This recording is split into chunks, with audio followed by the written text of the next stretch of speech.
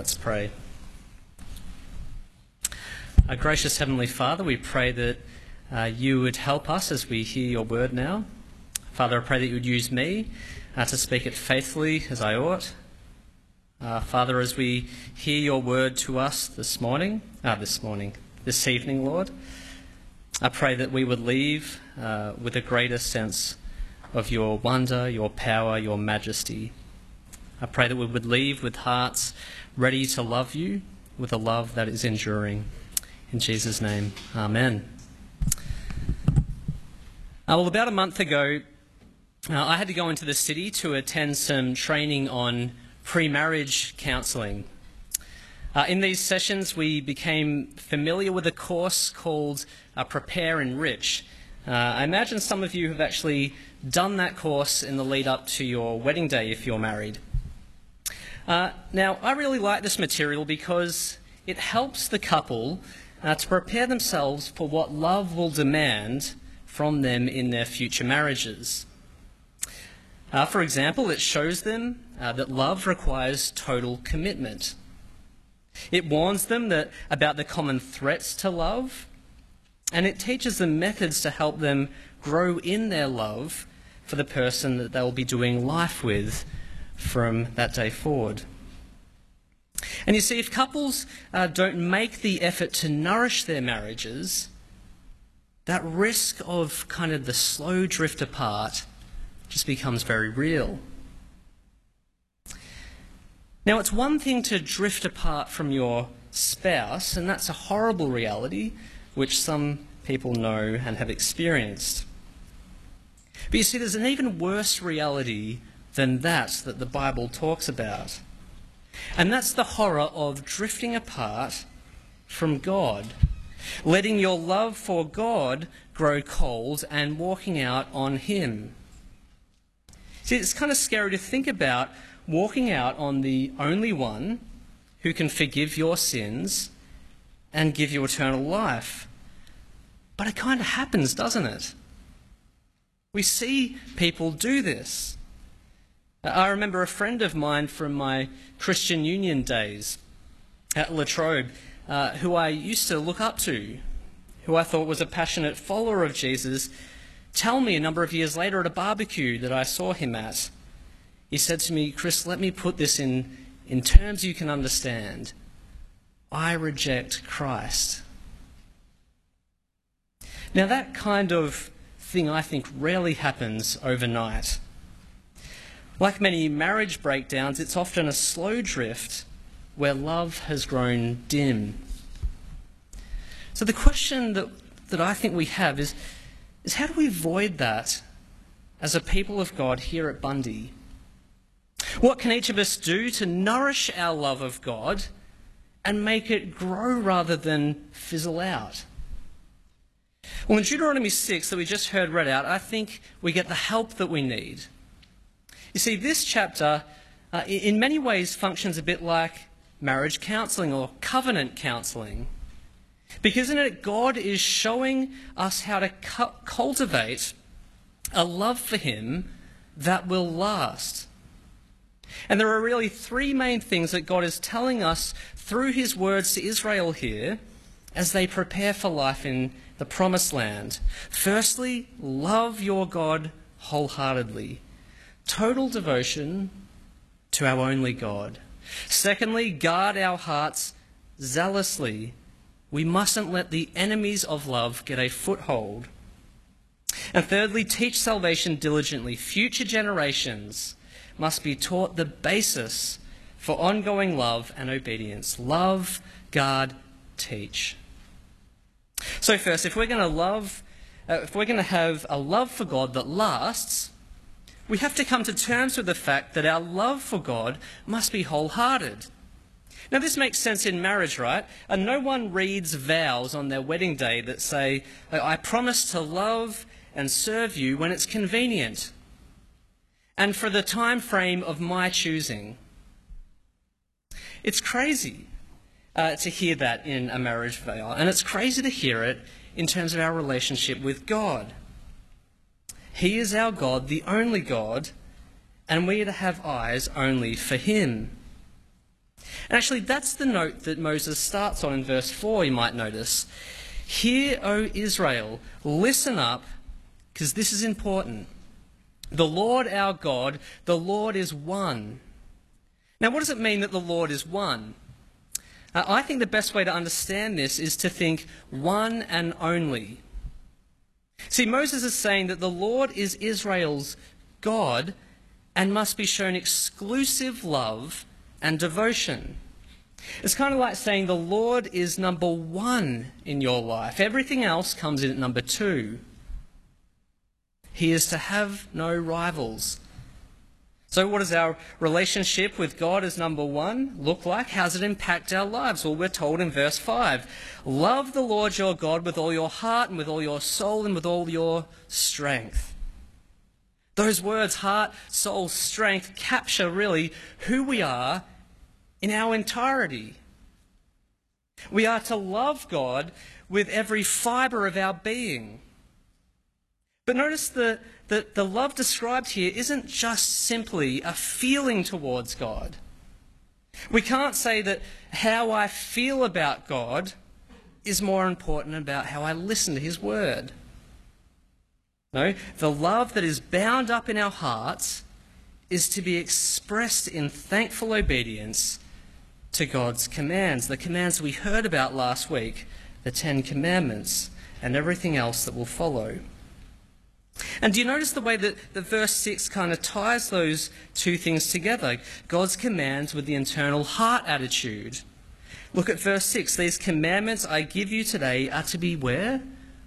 On your hearts. To love God wholeheartedly is to say, because my heart belongs to you, because you've rescued me and made me your own, I will seek to live your way every day in every way. Because my heart belongs to you, I'll be talking about you with my kids as we do the humdrum of life together, verse 7. And we'll think about that a bit later as well. Because my heart belongs to you, I'm going to remember that there is not a nook or cranny of my life where I won't live by your word and seek to love you. And you see, I think that's the point of verses 8 and 9 there, where Israel is told to bind God's commandments on their hands, their foreheads, their doorframes, gates. You see, these words are really figurative for all of life heart obedience. I'm not getting this thing working. And I'm clicking and nothing's happening. So, try now. Okay, good. Right. So, it doesn't mean, as many Orthodox Jews believe today, that we must literally tie little boxes to our heads and to our arms that contain little portions of God's law in them. You see, I think that practice misses the big point of verse 6, which says these commands are to be on our hearts. God wants his commands lived out in all of life, not locked up in little boxes stuck to our head. There's a song that I'll occasionally hear when I'm in my car or in a shop. It just seems to pop on everywhere now. It's called All of Me by John Legend. Some of you might know it. Neil may not. But throughout this song, the words keep coming through. All of me loves all of you. Now, I think it would make a lot more sense if this guy was talking about God, but he's not. He's talking about, I assume, his girlfriend or partner.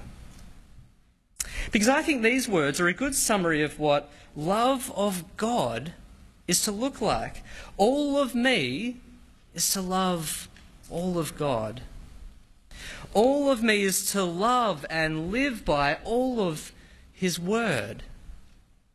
To cultivate a love of God that lasts is to say nothing is off limits in my commitment to him. Now, I actually think we struggle a lot with this idea of wholehearted love. I think we much prefer to think we can pick and choose where and how we will love God. I mean, I know that's a struggle for me. I'll give you a random example, a small one that just keeps popping up for me. I have a Macca's app on my phone. I imagine some of you do too. And on my rewards section, it says I have a free coffee. But you see, the catch is that I think a mistake has happened. I've actually already got the free coffee. There was a bit of confusion at the register, and the free coffee token is still on my app. So, believe it or not, this has caused a great deal of stress for me. You see, part of me wants to say, well, this is just Macca's mistake, right? And so I'm entitled to get this other free coffee, even though I've already got one technically. And I mean, come on, it's just $3.80. In the grand scheme of things, with a multi-billion-dollar company, does this really matter? I mean, seriously, am I expected to go to the scruples of the 8th commandment, you shall not steal, even in this area? On my Macca's app? But you see, it's actually in these little decisions of life, well, that's where the rubber hits the road of our love for God. You see, if I'm to say that I love God wholeheartedly, then actually no area of my life is off limits to him.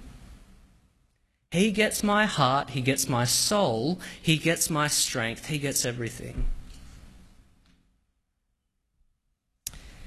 And ultimately, I want to love God that way because he deserves my love. He's rescued me from my sin. He's given me new life through Jesus. And so in one sense, the free coffee is remaining on my app, reminding me that all of life, all of me, must be given in love to all of God. And this includes various apps. But second, if we're going to cultivate a love of God that lasts, then we need to guard against the enemies of love that seek to destroy it. And in verses 10 to 19, Moses warns Israel of three common enemies of the heart that they need to fight against as they seek to love the Lord their God in the promised land. Now, what are these enemies? Well, I've broken them up into three: the forgetful heart, the enemy of the adulterous heart, and the enemy of the faithless heart. They were enemies that lurked in the heart of God's people Israel in the Old Testament, but they are enemies that lurk in the heart of us today as followers of Jesus. So we're going to take them one at a time. Enemy number one, the forgetful heart. Moses warns Israel about the threat of forgetting God in the good times. The message here really is that prosperity can be perilous. When we have lots of stuff, we can be tempted to forget our complete dependence on God for everything in life. And this is a real threat to Israel as she moves into the promised land. I mean, just look at the paradise that God is taking her into. The description that we get of Israel's future in the promised land kind of reads like a travel brochure to an exclusive holiday destination. I mean, look at what they've got here. God is giving them large, flourishing cities that they didn't build, verse 10. He's giving them houses, and they don't have to worry about furnishing those houses, do they? Or spending months digging around to find water. No, the furniture's ready to go. The wells have already been dug, verse 11. And they don't have to worry about waiting around for newly planted vineyards or olive groves to bear fruit. No, they're going to be there already, heavy with grapes and olives, says God. It's a brilliant picture of God's grace, isn't it, to Israel? But it comes with a warning, doesn't it? When you start to live in that paradise, when you relax after a glass of grape juice and a few choice olives, don't forget where it all came from. Don't forget the Lord, verse 12, who brought you out of Egypt, out of the land of slavery. You didn't go from nothing to everything by accident or by your own achievements. Don't grow proud and stop trusting me. You see, full tummies can result in forgetful hearts. This is a risk for New Testament believers like us as much as it was for Old Testament believers. Just think about Jesus' rebuke to the church of Laodicea in Revelation 3:17. Not that one yet. It's coming. You say, I am rich. I've acquired wealth and do not need a thing. But you do not realize that you are wretched, pitiful, poor, blind and naked. There's a moment in one of the early Simpsons episodes that just flashed up. For better or worse, I kind of grew up on The Simpsons. I think it was for worse. But there was an episode in the earlier seasons where the family and a few extras are gathered around the dinner table, and Homer asks Bart to say grace. And this is what he says: Dear God, we pay for all this stuff, so thanks for nothing. And there's like a gasp around the table. But you see, I think there can be a bit of Bart in kind of all of us, particularly in the West. Now, we might not be so blunt as Bart Simpson, but the attitude may be there. And I think you can detect that attitude with how little you might give thanks to God. You can detect the attitude in how little you might be prepared to give to God. The attitude that says, I worked hard for this money. Why does God think he's got a claim on it? Well, my life is quite fine, actually. Good health, great family. Oh, look, I know others need God to help them through life's struggles, but I'm pretty good, thanks. Now, this is why I think on a practical level that it's actually good to say something like grace every time you have a meal. That might sound a little bit basic, but I was thinking about it. Grace is one of those things, one of those moments in the day where you can just pause and remember to thank God, both for his material provision that you're just about to enjoy, but most importantly for his spiritual provision, remembering that he has shown amazing grace to you who sit at that table, you wretched, poor, blind, naked sinner. Don't forget God. But there's a second enemy that Moses warns Israel against in their love of God.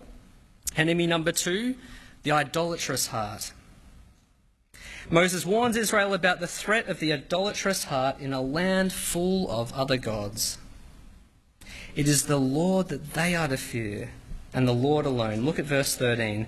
Fear the Lord your God, serve him only, and take your oaths in his name. Do not follow other gods, the gods of the people around you. Israel must guard her heart against idolatry. She's not to go into the promised land and think, look, I know the Lord our God wants us to love and serve him, but I mean, look at this place. Look at the flourishing vineyards, olive groves. I mean, Baal, the god of the Canaanites, seems to have come through with the goods here. Perhaps we should actually serve him as well and keep him on our good side, even if it means kind of bending some of God's laws and indulging a little bit of sexual immorality that comes with Baal worship.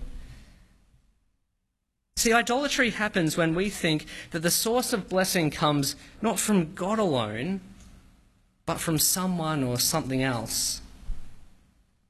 Now, I reckon for most Christians, we kind of know by and large what idols exist in our modern world. If you've been going to church for long enough, you've probably heard them all listed out numerous times, like money, sex, pleasure, career.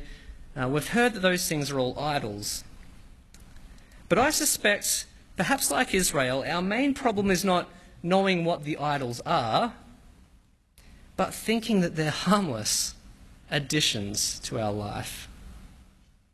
You know, thinking that we can be living for money or sex, and that's kind of fine. But actually, verse 15 reminds us that if we don't stop walking down that path of idolatry, judgment is coming.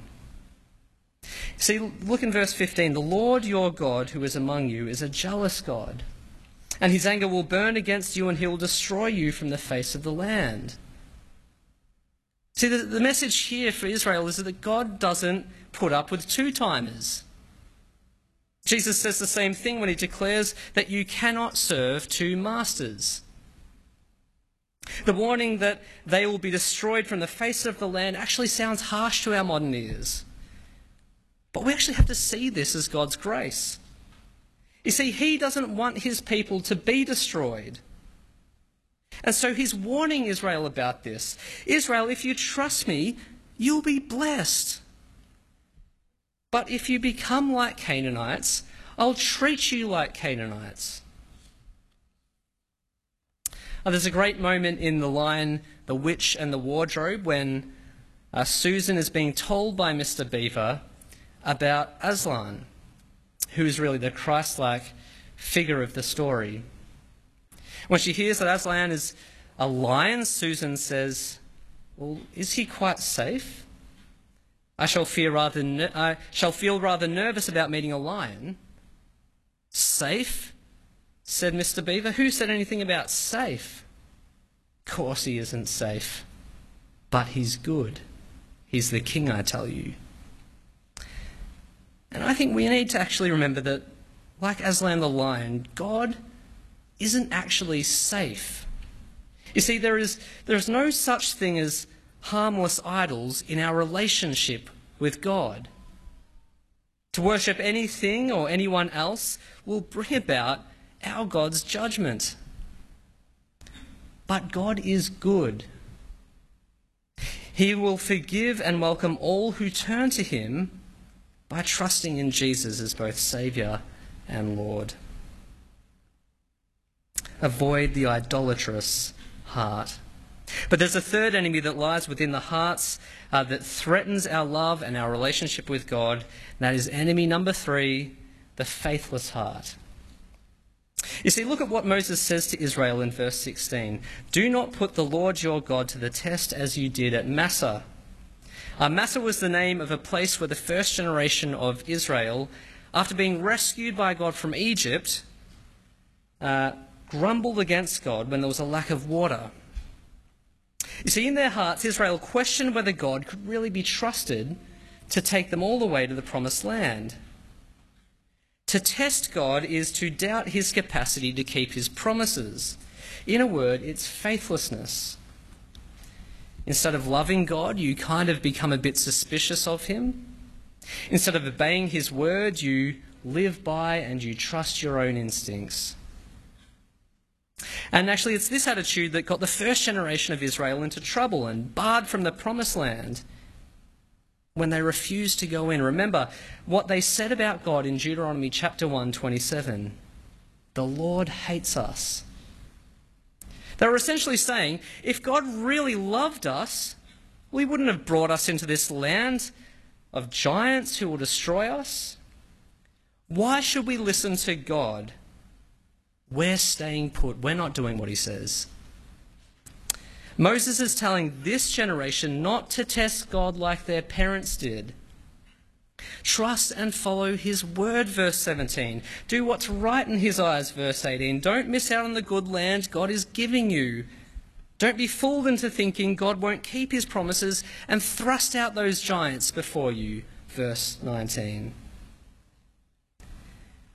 Now, I think this third enemy is a tough one, because often there are real struggles that wear us down in life as Christians. And some of them just seem so insurmountable, like chronic health problems, loneliness, past trauma, difficult marriages. Sometimes it can be hard to see through the difficulty and actually trust God. We may well find ourselves tempted to think, well, if God were just willing to do X for me, then I'd trust him. Or if my circumstances were just different, then I might actually be more willing to do what God says. Now, if you're finding yourself or someone you know kind of going through that struggle, Well, my prayer for you and for your friend is that you might be reminded again of God's ultimate love for you in Jesus and the way he's proven that love to you. You see, Paul tells the Roman Christians that if they want proof that God loves them, even when they're going through vast struggles, then they simply just need to look at the cross. Romans 5:8 says, "But God demonstrates, he proves his own love for us in this: while we were still sinners, Christ died for us." You see, Israel did not need to test God because he'd already proven himself to them in saving them from Egypt. We do not need to test God or give him ultimatums because he has already proved himself to us in sending his Son to die for us at the cross. What greater act of love is there? Well, there they are, the three big enemies of love that Israel and now we need to be on guard against: forgetfulness, idolatry, unfaithfulness. Now to the third point, though. Teach salvation diligently. If we're going to have a love for God that lasts, we must teach salvation diligently. Because salvation is the basis of our love. Now, this third point is a little different from the other two, because its focus here is directed towards really the next generation of God's people, the children among them. God has always been concerned about the next generation, that they know him, that they love him and follow him. We see that at the start of this chapter in verse 2. And in fact, if our church is going to remain healthy and continue to grow, well, it's only going to be as the next generation continues to take up the gospel and be passionate followers of Jesus. Therefore, God gives parents the great responsibility of teaching their children about God's salvation and what it means to follow them. Now, back in verse 7, we saw that parents are to take every opportunity they can get to be talking God with their kids. You know, on their way to school, around the dinner table, during bedtime routines.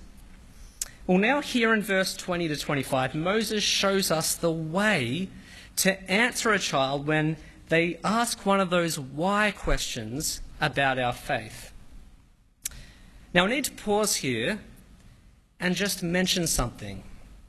I recognise that for most of us here, you don't have children.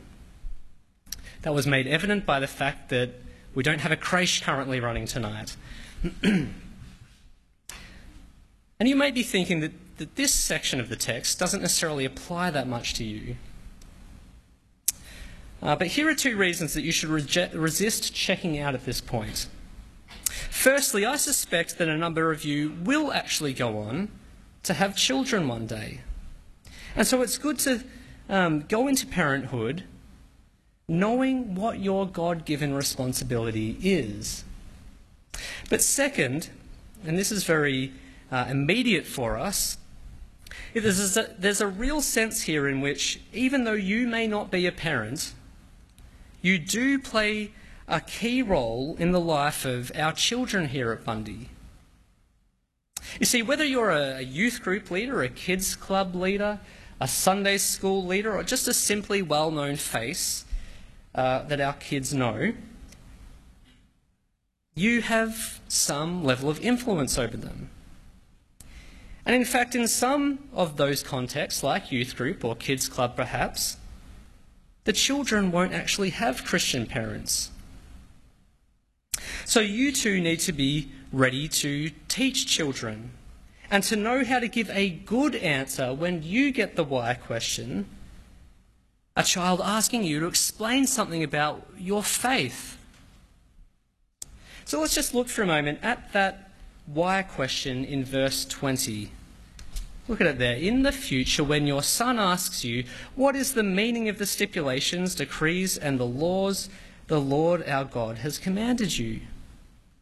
You see, when a child sees their parent or sees another Christian adult they know living a distinctly Christian life, it will from time to time pique their interest. It will confront their worldview, and it will make them ask questions. Why, Dad, do we say grace every day? Why, Mum, did you drive all the way back to Coles to return that extra tin of tuna that you didn't pay for? Why do you and the other youth group leaders only seem to date and marry other Christians? That seems weird. Why do you give up your Friday afternoons or your Sunday mornings to be here? Why are you so patient with that kid in your group who was such a pain in the study today? You see, what are you going to do with all of those kind of opportunities? Because they're awesome opportunities. I'll tell you a question that we've got once or twice, usually on a cold winter's morning before church, from one of our children. Why do we have to go to church every Sunday? And I suspect most parents get that question somewhere in the piece. Why do we have to go to church every Sunday? I mean, my friends get to stay at home that I talk to at school on Monday. They get to stay at home in their dressing gowns, watching cartoons. Why do we go to church? Now, here I think are some common responses. Well, sweetie, that's just what we do on Sunday. So come on. Well, you wouldn't get to see your friends otherwise, would you? Or maybe it's just the simple classic, stop getting distracted and put those shoes on right now, we're running late. But you see, what is the opportunity in this moment? Look at the text. It's an opportunity to teach about God's salvation, isn't it? See, think about it. Moses could have just gone straight to verse 24 after that kid's question. Well, you tell your curious kid that you live this way because the Lord commanded us to obey all the decrees. Now, it's true, isn't it, that we should obey simply because the Almighty God tells us to. But notice that's not where Moses starts, is it? Before he asks the parent to explain to his son what God has said, he asks him to teach his son about what God has done. Look at verses 21 to 23. Tell him, we were slaves of Pharaoh in Egypt, but the Lord brought us out of Egypt with a mighty hand. Before our eyes the Lord sent signs and wonders, great and terrible, on Egypt and Pharaoh and his whole household. But he brought us out from there to bring us in and give us the land he promised on oath to our ancestors. Before telling his son that this is what God has said to do, he tells him what God has done. See, if our next generation of little Bundyites are going to love God and live in obedience to him, then they, as well as we, have to first be gripped by God's salvation. And here's the great thing for us as followers of Jesus. We've actually experienced an even greater salvation than Israel here. See, they were saved from slavery in Egypt. We have been saved from slavery to sin, which leads to death. And that's the ultimate rescue that all of us need, isn't it?